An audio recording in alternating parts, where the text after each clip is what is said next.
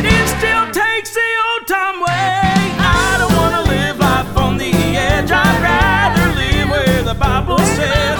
You may say I walk too straight. The Bible said it is a narrow way. Good morning, everybody. This is Austin Griffiths coming at you on this Why I Believe series again. I want to ask you a question this morning. Are you living the old-time way? Like my wife wrote in that song, are you living the old-time way? I want to live the Bible way. That's what we're going to be talking about here on the podcast again. We want to live the Bible way, but there are some that are thinking they're living out of the Bible way, and they're twisting Scripture and omitting from Scripture. And so we have been talking about Calvinism here on the podcast on the last episode and again on this episode. We told you we was going to do 2 parts. We done kind of a personal testimony of Brother Shane personally on the first episode and talked about a little bit of Calvinism and just a kind of an overall introduction, I guess. And so on this second part, without further ado, we're just going to jump right on in it. And we're going to talk about Calvinism versus Arminianism, the hyper and soft Calvinism, the classical and Wesleyan Arminianism, and then we're going to examine the tulip. And no, not a flower, but an acronym for the five points of Calvinism that they use. And so we're going to talk about that. Without further ado, thank you again for joining us, Brother Shane Persley. Hey, thank you, Brother Austin. It's good to be back. Appreciate the invitation to come and be with y'all, be a part of the podcast and discuss this topic that it's been something I've done a pretty good bit of study on. It's been important to my ministry and been part of what shaped me and got me to where I am doctrinally today. So appreciate the invitation, my friend. Yes, sir. We're definitely overjoyed to have you on the podcast to talk about this and something that I've just seen around and evangelizing. We talked about it and just something that I felt like it really needed to be addressed when we talked about why I believe. This is a Why I Believe series, and I guess these little 2 parts here is a Why I Don't Believe, I guess is kind of what we're talking about, why I don't believe in Calvinism. And but we're just going to jump right into this, and why don't you just start out with the age-old debate? Well, let's, for those who maybe some of your listeners might be kind of wondering that these terms might be something that's new to them, Calvinism, Arminianism, the Reformation movement, the Protestant movement. It might be some that are not as familiar. Yeah, that'll be good. The age-old debate, Calvinism versus Arminianism, whether or not God sovereignly, without any forethought or foreknowledge of any actions that you would or would not do, elected some to salvation and elected all of the rest to eternal damnation. Or if as the Arminian would tend to believe that God in his sovereignty created a world where that he proposed salvation to all of humanity through the blood of Christ and through the call of the gospel and the drawing of the Spirit of God. And God created us with genuine libertarian free will, give us the ability to choose to follow Christ and be saved, or to choose to stay in our sins and be eternally condemned. And so this is not a new debate, though it is kind of reviving itself among our churches and kind of being something that's kind of rising. This is an old debate. Calvinism, that theology that was advanced by John Calvin, one of the Protestant reformers in the sometime in the 16th century. The Protestant Reformation was a good thing. Okay, I think that churchdom in general needed something to pull it away from Catholicism and from the heresies that was being taught in the Catholic Church. But contrary to popular belief, not all of the Protestants were Calvinists. And I know that the modern day Calvinists would like you to think that all of church history, all of the Protestant movement and all of the Protestant reformers were Calvinist in their doctrine. But that's simply just not the truth of the matter. There were those that followed John Calvin and his teachings, but there were also those that followed Jacob Arminius, who was a a Dutch reformer that propagated a doctrine that accepted God's sovereignty over the world, but did not deny that God created us with a free will to accept Christ and be saved, as well as a free will to turn and walk away from God if they. Jacob Arminius, if I remember correctly, he was right after John Calvin. Calvin was in the late 16th century. Arminius came in early 17th century. I don't know. I don't have exact dates or anything on that, but if you start looking at when they lived and all of that, Jacob was kind of he sat back and saw the Protestant movement as a good thing, but then when he realized that a large portion of them are accepting this doctrine that is completely unbiblical, then he kind of felt the need, as any righteous man would, to rise up and try to rectify some of that and stop the spread of certain doctrines that no doubt were creeping in churches and causing folks to err on the other side of the road. You know, Catholicism had all of its false doctrines and heresies and things that it taught, but it is equally as false and equally as wrong, and in many regards, in my opinion at least, equally as heretical to propagate the things that John Calvin propagated. So Jacob Arminius kind of come in, and he was among those that was trying to bring balance to that and propagate, he to assert God's sovereignty and free will being completely compatible within the biblical framework, whereas Calvin felt like that human free will was not compatible with the sovereignty of God. So Dutch Arminianism was originally articulated in something that was called the Remonstrance, which was in about 1610, I think, if I remember right. I wrote that down, and I don't have it with me. I want to say when I looked at it last night, it was 1610. They come up with a theological statement. You know, we've talked about the TULIP, that acronym, 5 points of Calvinism. Well, those 5 points were not originally articulated by Calvin himself, but they were articulated in response to the teachings of Arminianism in 16, I don't remember if it's 1615, 1618, 1619, somewhere in there. There was a council that was called the Synod of Dort. And it was a group of ministers got together to discuss these teachings that Calvin was proposing. And I think there was about 45 Dutch reformers, if I remember right, 45 Dutch reformers that formed the Remonstrance, that submitted 5 teachings that they felt, 5 errors of this system that Calvin was teaching. They submitted 5 doctrines, 5 statements, made 5 points, some assertions that then the Calvinists turned around. John Calvin did not do this. John Calvin didn't come up with the TULIP. The Calvinists that followed him did. They took the 5 points that the Arminians were articulating, and then they turned around and tried to articulate their own 5 points. Let me give you those, if it'll be okay. The 5 main points that were asserted by the Arminians. Number 1, that election was conditioned by the rational faith or non-faith of each person. In other words, as Paul said, that we were predestined according to foreknowledge, God knowing who would and who would not believe, that the election of God was conditioned on the rational, libertarian decision that would be made, faith or otherwise. That was their primary point, that in other words, that election was not unconditional. Okay.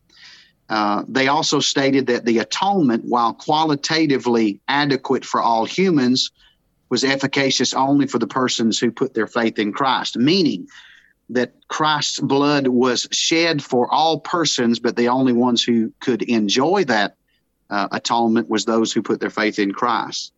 The third point that the Arminians articulated was that those who were to respond to God's will could not do so if they were unaided by the Holy Spirit. They asserted that grace was not irresistible. They stated that believers are not able to resist sin. Believers are able to resist sin and are not beyond the possibility of falling from grace. So at the Synod of Dort, those men who were kind of in charge of that council despised these teachings. They felt like that election was unconditional, that the atonement was limited, that grace was irresistible, and that the believers could not fall from grace and could not resist sin. And so they condemned those remonstrants. They persecuted them politically and physically at times. Even John Calvin, to the dismay of many of the Calvinists today that don't know what to do with it, even John Calvin would stand in and justify the capital punishment of those who disagreed with him. There was some of them were put to death, and John Calvin was among those who felt as if it was justified and even called it God's sovereign will that they be put to death because they disagreed with the doctrines that he proponed. Now, that sure sounds like a kind of person I want to follow his doctrine, somebody that would condemn me to death because I disagreed with him. But anyway. Yeah, I see exactly what you're saying. If you don't believe me, you're going to die.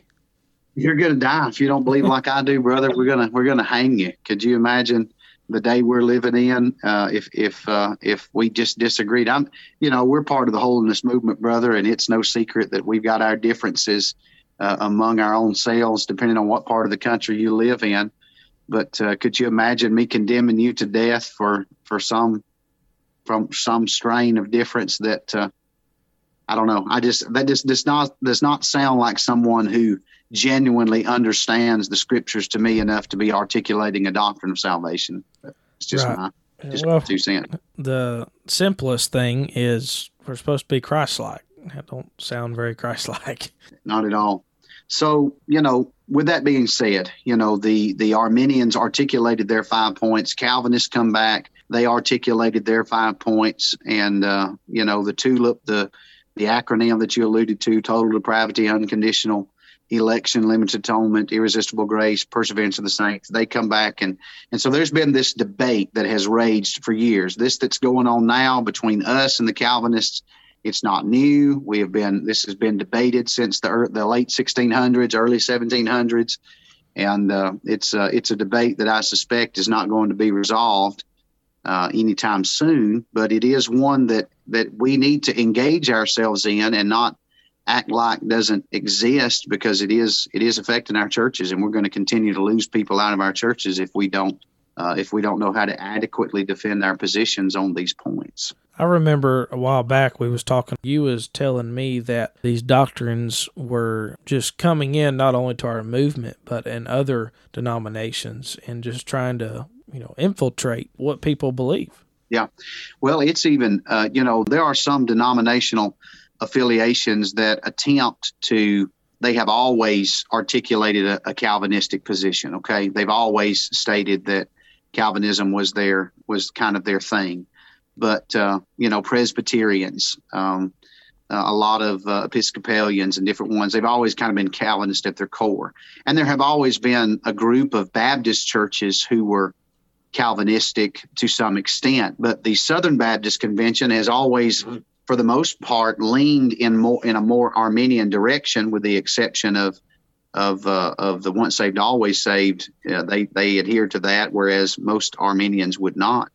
But even I've got friends that pastor Southern Baptist churches, and it is a raging debate right now in the Southern Baptist Convention as to whether or not the convention is going to move more in a Calvinistic direction, or are they going to stay more in a libertarian free will direction.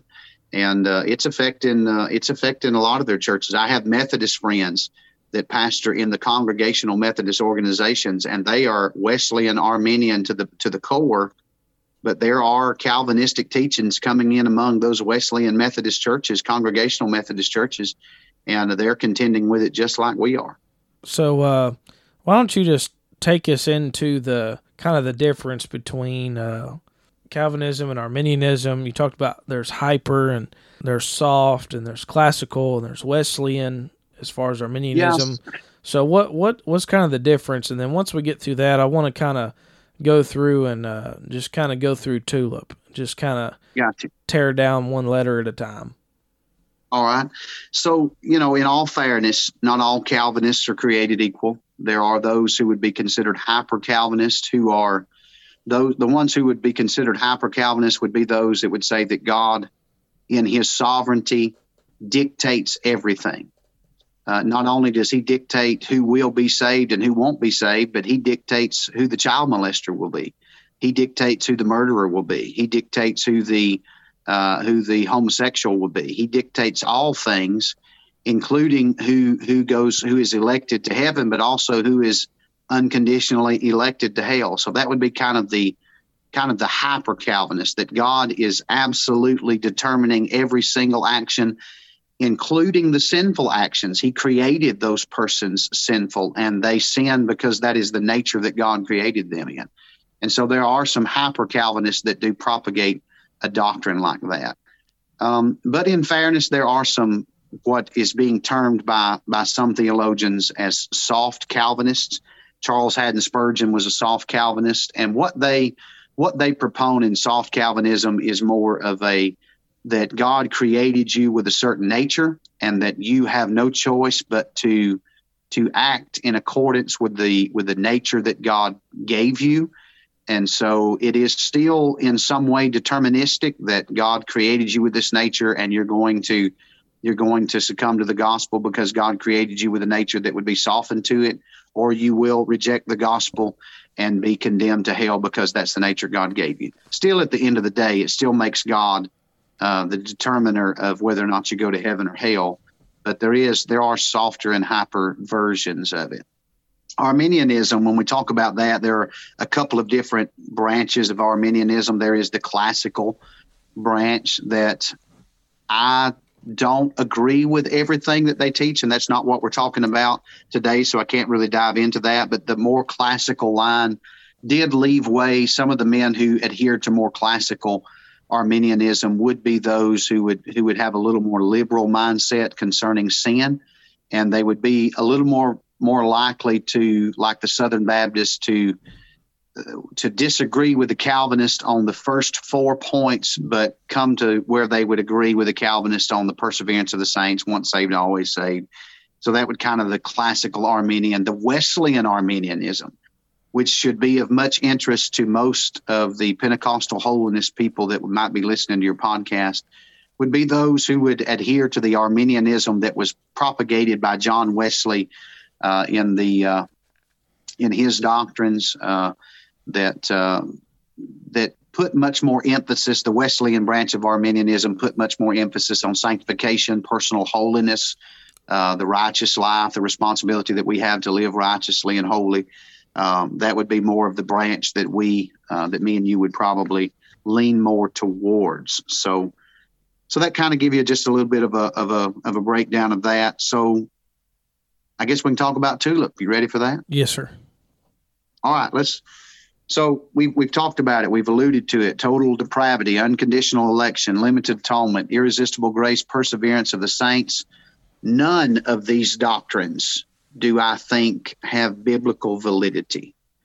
So when we talk about total depravity, as defined by the Calvinist defines total depravity not as the depravity that affects the nature of man. We would agree that we had a sinful nature, that we were born with that original sin, with that nature that caused us to have the propensity to sin. We were depraved in our nature. But the Calvinist defines total depravity as being depraved not only in the point where you have a propensity to sin, but you can't do anything but sin. You can't stop yourself from sinning. And your depravity affects the entirety. That's why they call it total depravity. It affects the entirety of the man, even your ability to make a decision to receive or reject the gospel of God. The Calvinists would teach in total depravity that man is so sinful and that he is so depraved that even given the opportunity to be saved by the Lord, you couldn't do it in and of yourself. You could not make the decision. You're so sinful. You're so lost. You don't have the ability to respond to the gospel of Jesus Christ. Now, the reason I think that primarily is false, brother, is because are we to say that this Bible that we preach and that we propagate our sermons from, that in so many places Jesus says, "Come unto me, all you that labor and heavy laden.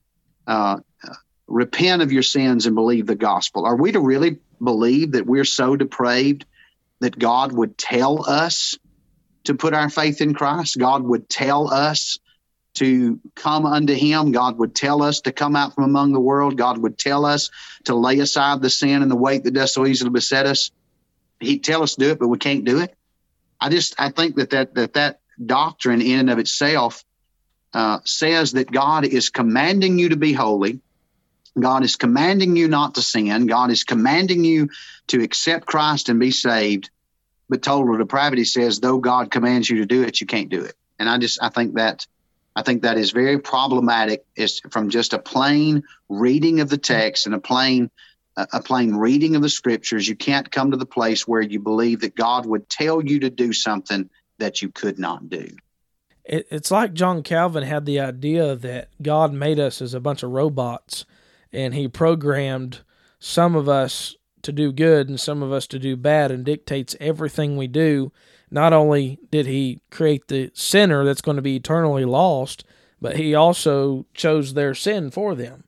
Just almost, I was reading the other day about a writer that was talking about hyper-Calvinism, and was mainly saying that the belief, the best way to put it, was a puppet master. Just basically, anybody that knows what a puppet show is, with them the old time puppet time where they had the big wooden handles and the big strings that come down, and you make your puppet do whatever it does. It can't do nothing on its own. That's kind of what this writer was talking about, John Calvin. Yeah, and and basically you have to look at it from the point that when you realize that's what they're propagating, though they don't want to say it like that, that is what they're saying. It makes God the author of sin. And because if God completely determines everything, then he determines who's going to sin and who's not going to sin. And that's very problematic when it's almost like laying the accusation at the feet of God that God's sin is your fault. You created me this way. I can't do anything any different. I can't make any decisions because you made me this way. And that makes God the author of sin. If God is like that puppet master controlling everything, then the man that's out cheating on his wife is controlled by God. The man that's out abusing children is controlled by God. And brother, I can't believe that. That's completely contrary to the nature of God. Well, you lose all the scriptures where Jesus said, "Whosoever will come." Anybody and everybody, whosoever. And then like in John chapter 8, it reminded me where they brought the woman caught in adultery to Jesus, and he told her, he said, "Neither do I condemn thee. Neither do I condemn thee." And he said, "Go and sin no more." If if this was right, he'd be like, "Well, neither do I condemn thee. Go and keep on sinning." That's not what it said. It said, "Go and sin no more." And it goes on to say, just a couple verses later, "Whosoever committeth sin is a servant of sin." I do believe in the depravity of man. I do believe we have a depraved nature. I just do not think that depravity is so extensive that it prevents us from responding to God. And I think that would be the essential difference in Arminianism and Calvinism. The Calvinist says that we are so depraved we can't even respond to God. Arminianism would say that, yes, we're depraved, yes, we have a sinful nature, but we have that prevenient grace, that grace that's given to us by God beforehand, that is given to all men. The grace of God appeared to all men.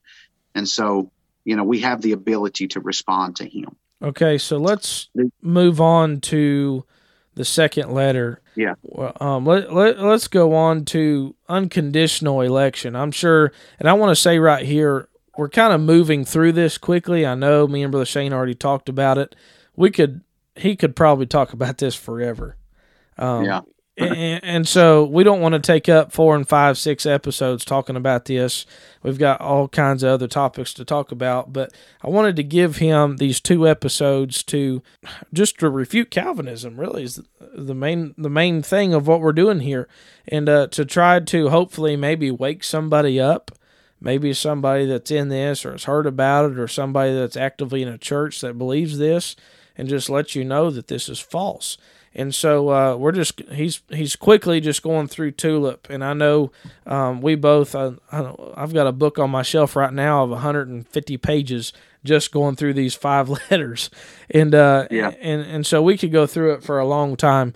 But let's move to unconditional election. So unconditional election is the doctrine that teaches that God elected some to salvation and the others to damnation, based on no decision whatsoever that he saw in them, that God just arbitrarily selected some for no reason, not because of any faith that he saw in them or any repentance that he saw, any heart to repent in them, but completely, totally, arbitrarily, he just selected some to salvation, predestined some to salvation, and the rest are by default elected to hell. I think that, in my opinion, where as I have studied election, and I'll just give this very briefly because, like you said, we don't want to go too long, but I think the difference in Calvin's perspective of election and what I think is a biblical perspective of election is Calvin focuses, and the Calvinist focuses too much on God selecting the individual. When I think that if you study election in the scriptures, it is quite clear to me that election has little to do with the individual and is more corporate and Christocentric in nature than what the Calvinists would seem to be. What I mean by that is that those that are elected are those who are in Christ, those who are a part of the body of Christ, those who are a part of the body of believers. They are the elect of God. It is a term that is used to speak of that corporate body, and those. It is Christocentric in the sense that only those who are in Christ are a part of the elect. So it's kind of like, and I know this is a very simplistic view, but I don't know any other way to explain it at this particular point. But it's almost like the group. If you imagine a group. The group is the elect. It speaks of that body as a whole is the elect. But there's got to be a way that you get into that group, that you get into that elect group. And we know that the scriptures are quite clear that the way into Christ, the way into the church, the way into the body of Christ is through repentance and faith. Well, repentance and faith is a responsibility of the human, not something that God does for you. God doesn't make you repent. He calls you to repentance. So the responsibility is on you.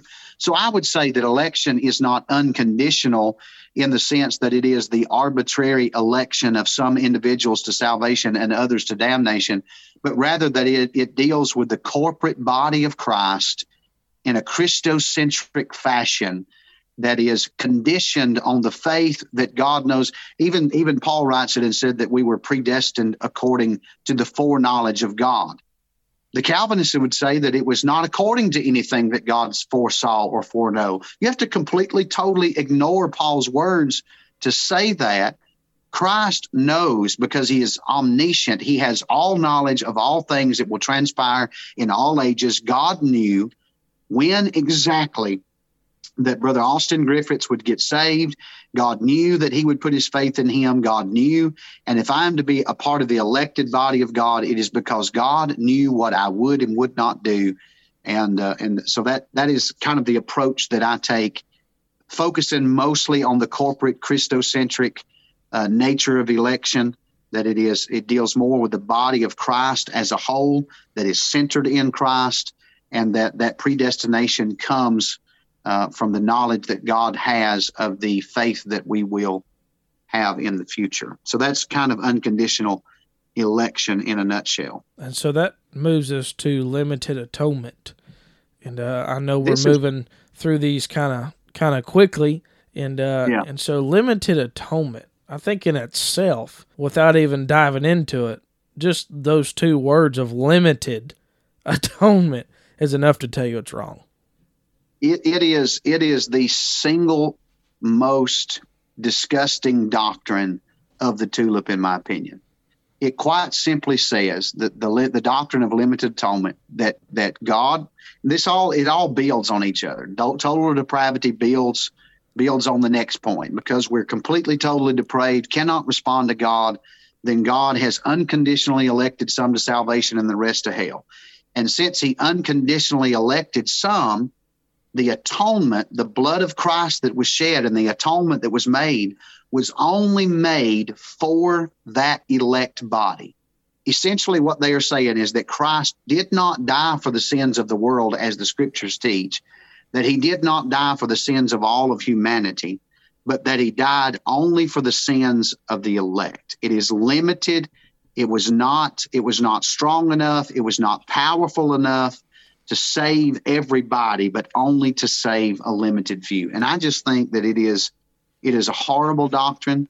I think that it is, in my opinion, the worst of all of the doctrines of the tulip, is that Christ's blood was shed not for the sins of all of the world, but simply for the sins of a few. And I just think that even those that I know who are soft Calvinists, I've got a friend that he calls himself a 3.5 point Calvinist. He completely believes in total depravity. He believes in unconditional election. He believes in the perseverance of the saints. He kind of halfway believes in irresistible grace, but he totally 100%. He's a Calvinist by confession, but he despises the doctrine of limited atonement.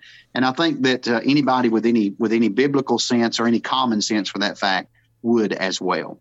And then there is limited atonement kind of leads into the irresistible grace. I'm just going to move quickly through this, brother. I know we're pressing time here, but grace, they say grace is irresistible if God has unconditionally elected you. When he decides to draw you to himself, you could not reject him. You could not turn from him. You could not refuse to accept the gospel. And we just don't see that in the scriptures. And we even see God in places stretching his hands out to them. Look at Christ in the Gospels, stretching his hands out over Jerusalem. Oh, Jerusalem, Jerusalem, thou who killest the prophets and stoned them. How often would I have drawn you under my wings as a hen doth her brood? But what does he say? But ye would not. Well, if God was drawing them, and if Christ was genuinely saying, I would have drawn you to myself, then what is he even, it almost sounds illogical that Christ would turn around and say, ye would not, if the bottom line is grace was irresistible and they could not resist. It's just not biblical, brother. Grace can be rejected. It's offered to all men, but that's why it's called the gift of grace. A gift has to be received. It has to be accepted. It has to be brought into and received. You could buy me something if you just want to, Brother Austin. Christmas is going to come up in 2022. If you just want to buy me a good Christmas present, I will let you, brother, buy me what you want to. But you can go spend good money on something that's a present, a gift for me, and say, Brother Shane, I've got you something for Christmas. I want to give it to you. I want you to have it. I'm not going to take no for an answer, but at the end of the day, if I tell you no, and just even if you try to force it in my hands, all I've got to do is drop it, turn around and walk off from it. That's how grace is. Grace is a gift. It is freely given, but it must also be freely received. And so the doctrine of irresistible grace, in my opinion, is incompatible with the scriptures, because we see over and again men rejecting Christ, men turning from him, men resisting the gospel of God. Well, if this was correct, from a preacher's perspective, preach on sin, preach to the lost. We preach, you got to get saved, come out of your sin. You want to be saved. You don't want to go to hell. What would be the point in preaching to the lost if some people are predestined to go to hell anyways? And then the ones that are predestined to be saved, there's irresistible grace. They're going to be saved. It don't matter what you do. They're going to be saved. What would be the point of even preaching? And the whole Bible, the whole New Testament, the whole is about preaching. How should they hear without a preacher? Jesus, he's preaching to the lost. He's telling everybody, I am the way, I am the truth, I am the life. It just don't make any sense whatsoever. Well, we talked about the practical implications of this next point, the perseverance of the saints, the once saved, always saved doctrine, that if you get saved, you'll never fall from grace. We've talked about those, a little bit prior to that, so we won't spend as much time on it here, but we've talked about that doctrine breeds the mentality into people that I could sin and no matter what I do, I'm going to go to heaven. Well, there are practical implications to all of these doctrines, the irresistible grace. And what it winds up doing, brother, I know Reformed churches that do not have altars and do not make altar calls, because what's the point? Yeah. I used to work with a primitive Baptist who they are very Calvinistic in their doctrine. And he told me he thought altar calls were he was a primitive Baptist deacon. And he told me he thought altar calls were of the devil, because goodness. you are trying to call people to do something that they can't do if God has not elected them. And so you've got these practical implications. If you really do believe that, then these men are up just preaching intellectually. They're great expositors. They're great at walking through the scriptures and giving you the historical background and what Paul might have meant this and what this Hebrew word means. But they're horrible evangelists, because if you really believe that men are so depraved that they could not respond to God, that they will not come to Christ unless they're unconditionally elected, that Christ didn't even die for them if they're not elected, that if they are elected, God will irresistibly draw them to himself, and if he draws them, they'll get saved and stay saved from now on. If you really believe that, what is the point in the altar call? And so that's why many of them have quit. They don't give altar calls. They don't call. What's the point in even going to church? If you're saved, you don't even have to go, you don't even go to church anymore. You don't have to do anything. Yeah, they I guess they feel like that's just their way to worship or their way to glorify God, and just glad that they get to be in the club, I guess, because they're not evangelizing, and they're certainly not reaching out to the lost and dying world, and they're not preaching a gospel that's going to hold the world accountable. If what they're preaching is that you can't do anything to respond to God anyway if God didn't elect you. So I don't know what their point is, but it is unbiblical altogether, in my opinion. They might have a deacon that's a drunk, and they might have a instrumentalists that are unfaithful to their spouse, and they might have who knows what, a drug addict, within offices of the church that are not saved at all. They're habitually sinning, but they're teaching that they prayed through when they was 7 years old at youth camp, so it don't matter what they do now, they're saved. I mean, that's just unbelievable.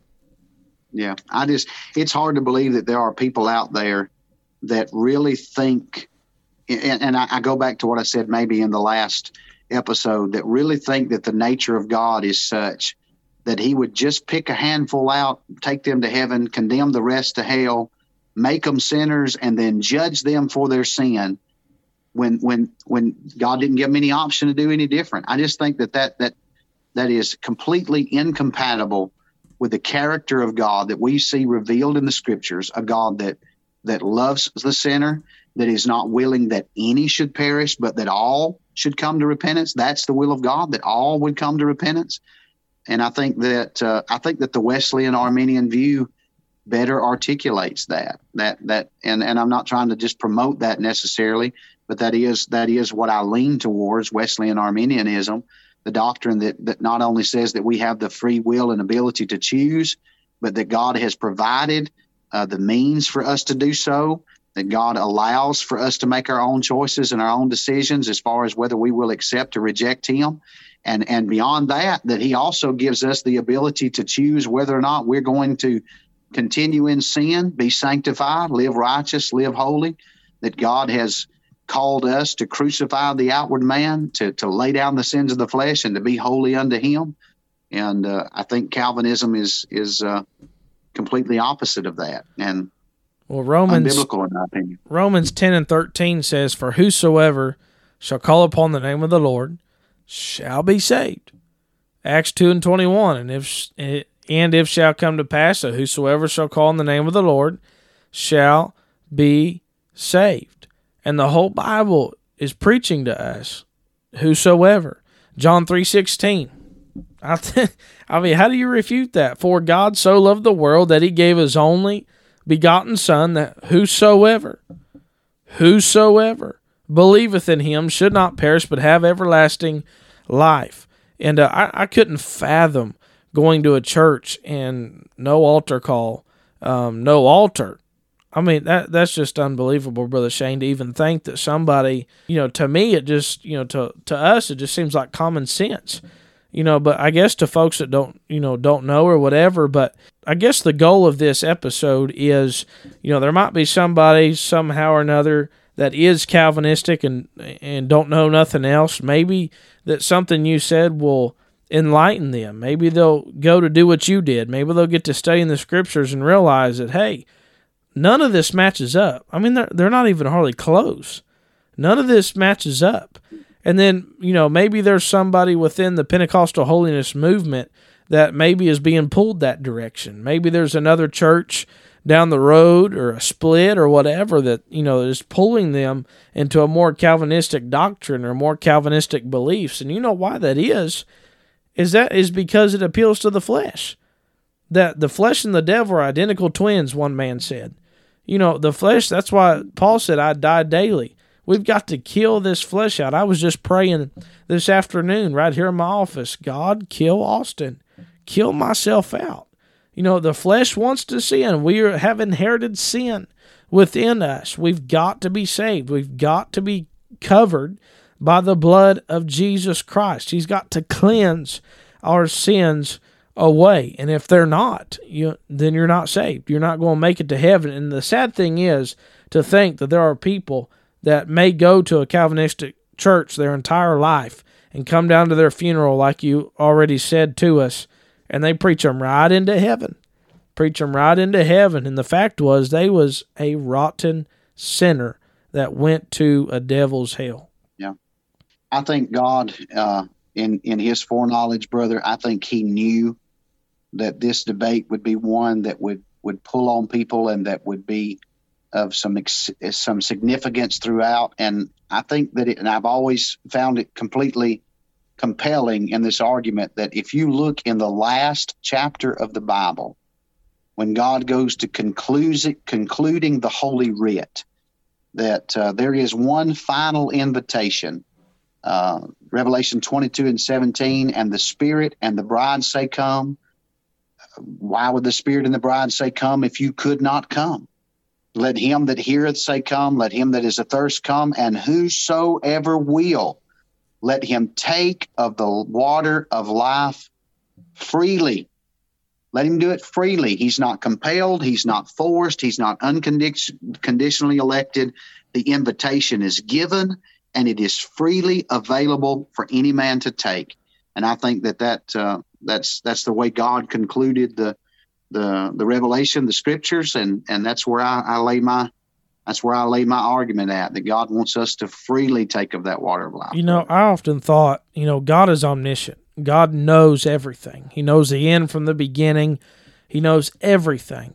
And so when Noah was building an ark, when we go look into the details, read the scripture, he preached 120 years. There was a 120-year time clock on mankind. And so when you get to reading through them scriptures, it was about 70 to 80 years he built the ark. And he preached 120. But nobody was on that ark except for 8 people. Noah, his wife, and his 3 sons, and his 3 daughters-in-laws, and all those animals. God had gave the dimensions of the ark very early into, I guess you would say, into the time clock. There was about 80 years left on the time clock. 80 years Noah had left to preach. He had already preached for, I'm roughly guesstimating, but it was around, we don't know for sure. It was around 70 to 80 years roughly. But there was still many years for Noah to preach. Why wasn't there, hundreds upon thousands of converts? He didn't have any converts to come to his ministry. But the ark's dimensions was already given because God in his omniscience already knew that there was going to be 8 people on that ark, and that's it. But in the free will of man and in the love of God, Noah was still preaching the whole time. He could have told Noah, Don't even worry about preaching. Just build you an ark. You're the only ones that's going to make it anyways. God already knew that. In his foreknowledge, he already knew there was only going to be 8 people on the ark. Yet Noah stood and preached and preached and preached and preached and pulled, got ridiculed, laughed at, mocked, made fun of, and then at the end of the day, only him and his family was in the ark, like we said. But he still preached. He still preached. He still preached because we have a free will. We're not robots. We have a free will. So yes, God knows everything, but he didn't predestine us before we was ever born to go to heaven or hell. Yes, I have to say he knows if we're going to go to heaven or hell. I remember one story. There's a pastor not too far from here. He's long gone now. And but there was 2 women that was in that church, and that man of God, those 2 women walked out of the church service, and that man of God said, the Holy Ghost just spoke to me and said, one of those women will be lost forever. And God knows. He knows, but yet God will send that same salvation message to that service to pull on somebody, knowing they're going to reject him. And you know, when it comes to the judgment someday, the sinners will go to the great white throne judgment. The saved will go to the judgment seat of Christ. According to 2 Corinthians 5, the great white throne, according to Revelation 20, they'll give an account for the time they got saved, whether it be in the judgment seat of Christ, or they give an account of all the times. You know, the great white throne judgment, I truly believe that Jesus, the judge, you know, he's a lamb, but at that moment, he's going to be a lion. And him, the lion, the judge, he's going to come out and tell you, I dealt with you, and I dealt with you, and I gave you this chance, and this message, and this sermon, and this time to get saved. And yes, God knows everything. God knows whether you're going to be saved or lost. But the Calvinistic doctrine that he predestined you is just nonsense. Yes, sir. I agree. And I remember one pastor said this, and we'll try to jump off here, but one pastor said, if the devil fights you, and I think, you know, if you was in a church service right now and you say, how many people raise your hand if the devil's ever fought you? I think every single person would raise their hand unless they's lying. The devil fights everybody. I think that right there proves Calvinism is not right. I agree, bro. I agree. Why would the devil fight something to try to get them to fall if they're going to be with him for an eternity in hell forever? Anyways. Or I should say, if he knows once you get saved and repent of your sins, you're going to be saved the rest of your life, what's the point of even fighting you? That's a waste of time. He's going to go fight somebody else. He knows you're going to be saved forever. But no, he fights. He fights because he knows you can backslide, because he knows you can mess up. And if he can get you backslid, then he might be able to get you lost for all eternity. The devil knows you can backslide. I think that proves that Calvinism's not right. And everybody that's listening, I think, can attest that the devil has fought them. Yeah. Yes, sir. Well, as a closing remark, Brother Shane, is there anything you would like to say to maybe somebody that's battling with Calvinism, that's pulling on them? What kind of advice would you give to them as we close here? You're a prime example. That's what you did. You came out of it. What advice do you give somebody to come out of it?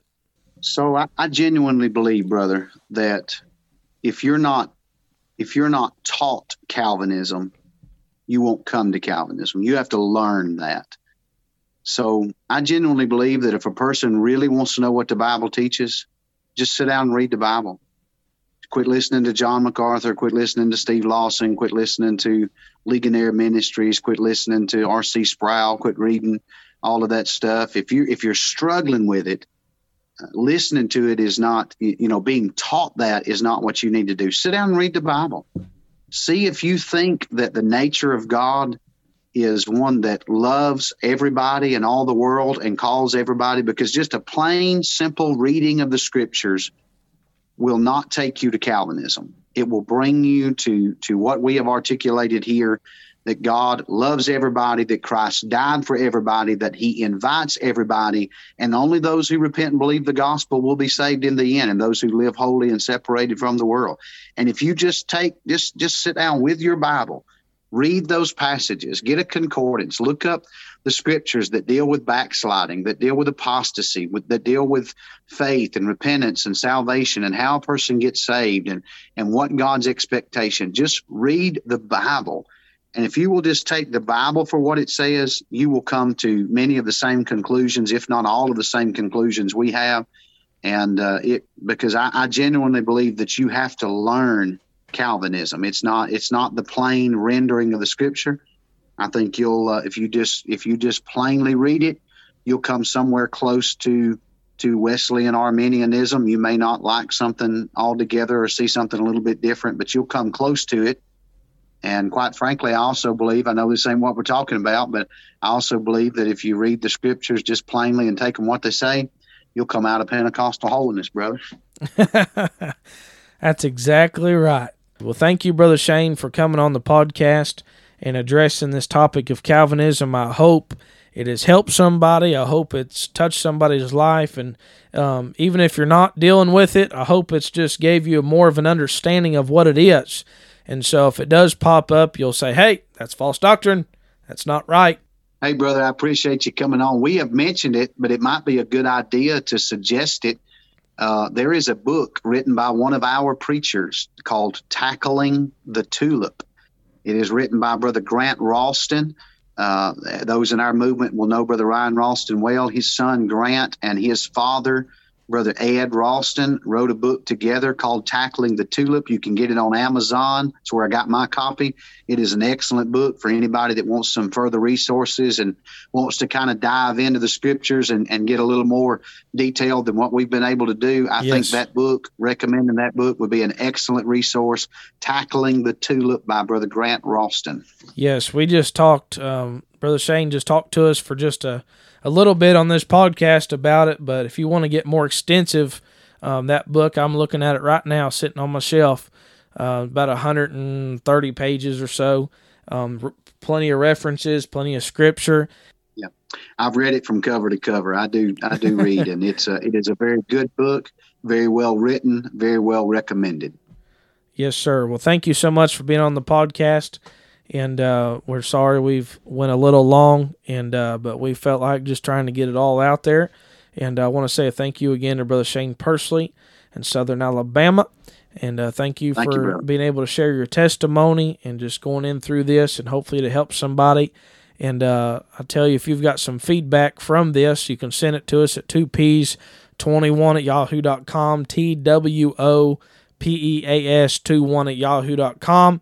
And if you've got something you want to say to Brother Shane from this episode, you can put it there, and I will make sure it gets to him. And especially if it's any criticism, I'll definitely make sure I get it to him. Send it on, brother. Send it on. Oh, we're good friends. I'm just carrying on. Brother Shane, appreciate you coming. And I tell you what, just thank everybody. And stay tuned for more of the Why I Believe series. We got more topics to address. More special speakers, guests, I should say, that's going to be on with us. And then, of course, me and Brother Zach will be together again to talk about some other things. So keep listening to the first and third Thursdays of the month. We'll see you later. In this race of life I've run, the Lord says to me, my child, well done. There will be no regrets for me. I'll be living